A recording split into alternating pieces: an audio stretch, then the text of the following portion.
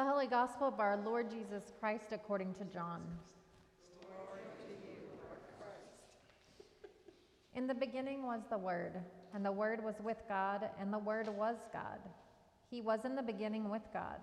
All things came into being through him, and without him not one thing came into being. What has come into being in him was life, and the life was the light of all people.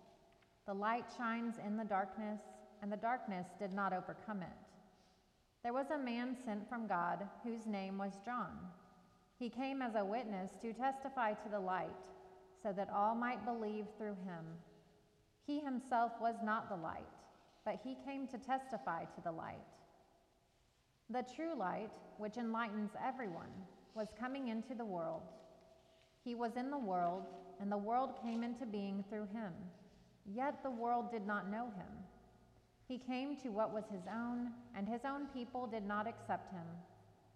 But to all who received him, who believed in his name, he gave power to become children of God, who were born not of blood or of the will of the flesh or of the will of man, but of God. And the Word became flesh and lived among us.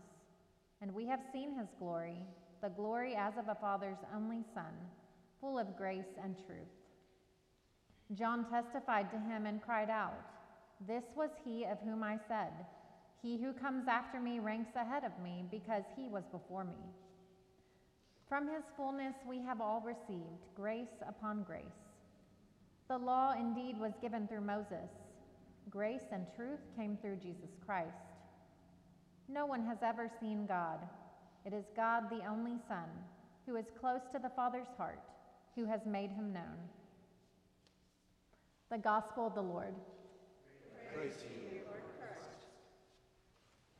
May the words of my mouth and the meditation of all of our hearts be acceptable to you, O Lord, our rock and our Redeemer.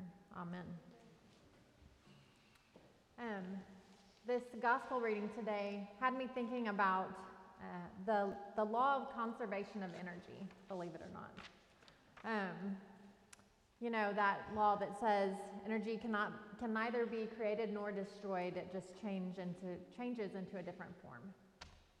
I may have gotten that slightly wrong because is that a physicist, I guess? I don't know. But the point is that this substance of all of creation, everything that you see around you, everything that you can't see that's there nonetheless, this is all infused with the only substance that ever existed in the beginning, and that is God, right? And what was that substance but love and wisdom, so love and truth. There's something really beautiful to look around you and imagine that everything has the potential of being that good, right? All created matter, all of it. Bodies, people, animals, everything. With our limitations and frailties, the way that humanity is corruptible, right? We need the incorruptible nature of God to initiate a work of salvation. And last Sunday, Monday, celebrated Christmas morning, right? We celebrated the birth of our Savior, the birth of God made flesh, Emmanuel, God with us.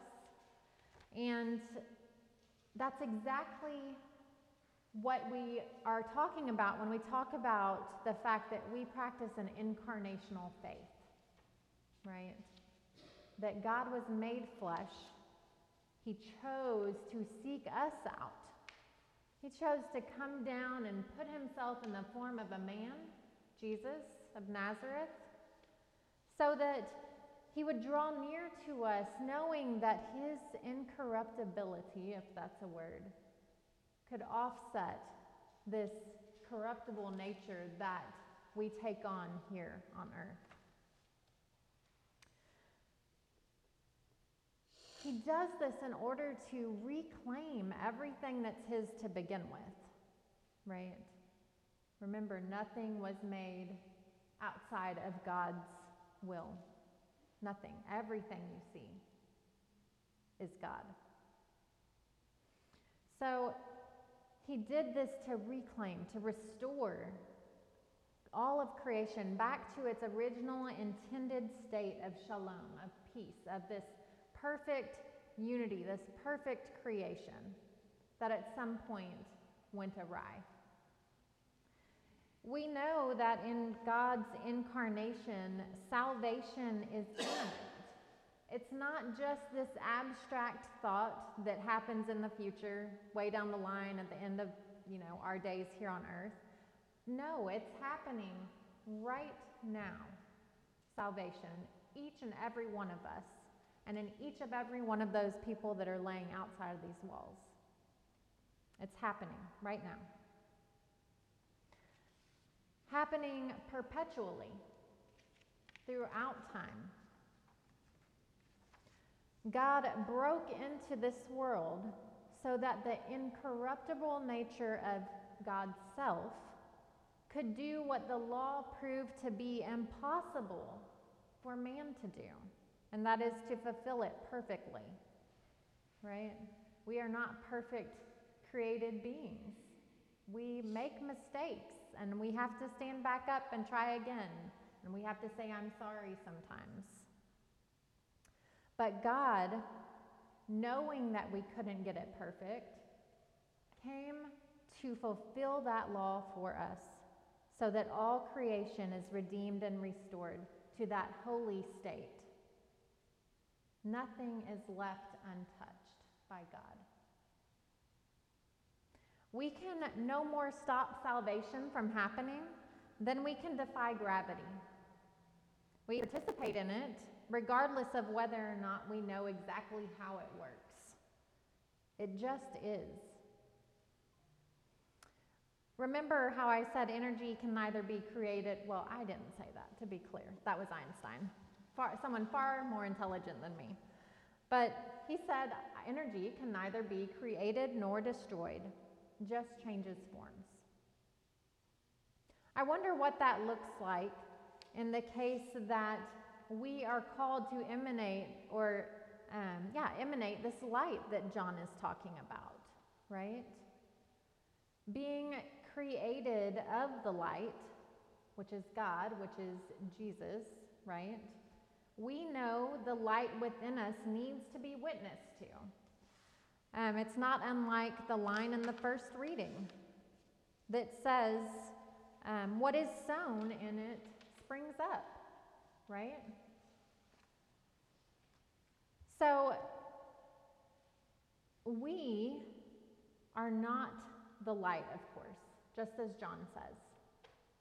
We are not the light. But God's incarnation, the moment that God broke into this world, that light touched us and was implanted in each and every one of us. So how do we go and shine that light forward out into the world? How do we be a witness to that light? How are we each in our different ways being called to be a witness to that light out in the world, to our neighbors? How do we cultivate the light that was gifted to us, that grace upon grace? We can know something of this light and imitate it or reflect it the best way we know how, by showing our neighbors love, by showing all of creation love. As I was driving here, I passed by a billboard. It was an advertisement for KSBJ, and it just says, rooted in love. And I thought, what a simple phrase to carry around with us from day to day, to remind us what we're rooted in, to remind us what we were created in, and what great potential we have to be a light in the world, and a world that needs light. We can do this. You are doing it as a church. I think on the back page I saw where this month's Love in Action. For the month of January, we will be collecting in-kind donations for Hope Center Houston. That is being the light, folks. Simple as that. Now, that's something you do collectively as a community, but you do things in different ways in your unique individual life experiences that also shine forth the light. And this is what John means when we're called to witness.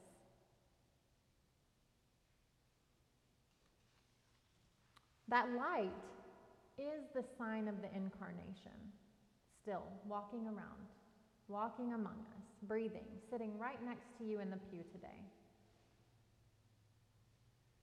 And that is the sign of incarnation working its salvation in and through all of us.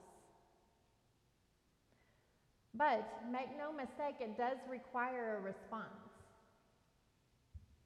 So whether we accept or decline, or whether we believe or resist believing, regardless of any of that though, the basic truth remains the same. We all were made of God's love, for God and for one another, regardless if you believe or not. So, lying outside of these walls, believe or not, you are participating in salvation, in the work of salvation. Again, kind of like the law of gravity. Whether or not you are actively participating in it, or if you have any control over whether or not it's happening, because we don't have control over salvation. Thank goodness. I'm grateful it's not in our hands. But I'm more grateful that God is working salvation in everything, all of creation, even despite the brokenness that you see around you in the world. And that's something to be grateful for. So, friends, go out, be the light to someone, anyone, and see the ways in which a garden springs up from that. Amen.